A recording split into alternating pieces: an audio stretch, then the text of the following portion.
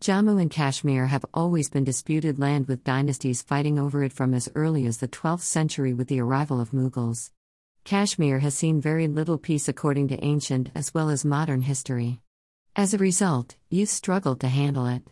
The time when education is the best chance for a teenager is filled with loud gunshots shutting out everything for days and maybe even months. Eventually, they give in to their temptations. Government reports that a maximum portion of drugs is coming from Pakistan via Lok is being sold in Kashmir, and the rest is distributed to different parts of India. Kashmir Valley has been flooded with huge quantities of heroin, and thereby youth is falling into a state of oblivion. Doctors at Drug Addiction Center of Institute of Mental Health and Neurosciences, IMANS, in Srinagar reported that the facility has been flooded with patients taking deadly drugs like heroin in the recent years. The data revealed that there has been more than 1,500% increase in patients approaching the hospital seeking treatment for drug abuse from 2016 to 2020.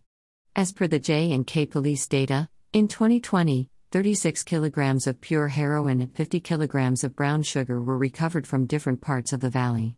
North Kashmir districts of Kupwara and Baramulla, which share a border with Pakistan, accounted 21 and 8 kilograms respectively. The expenditure on consumption of opioids in two districts of Srinagar and Anantnag is 37,490,329 rupees.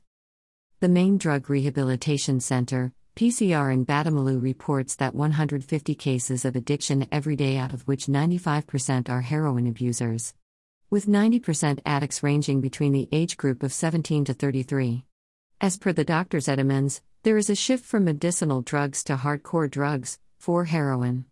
With 1 gram heroin available for 3,000 to 3,500 in Kupwara, while peddlers charging 5,000 in Srinagar.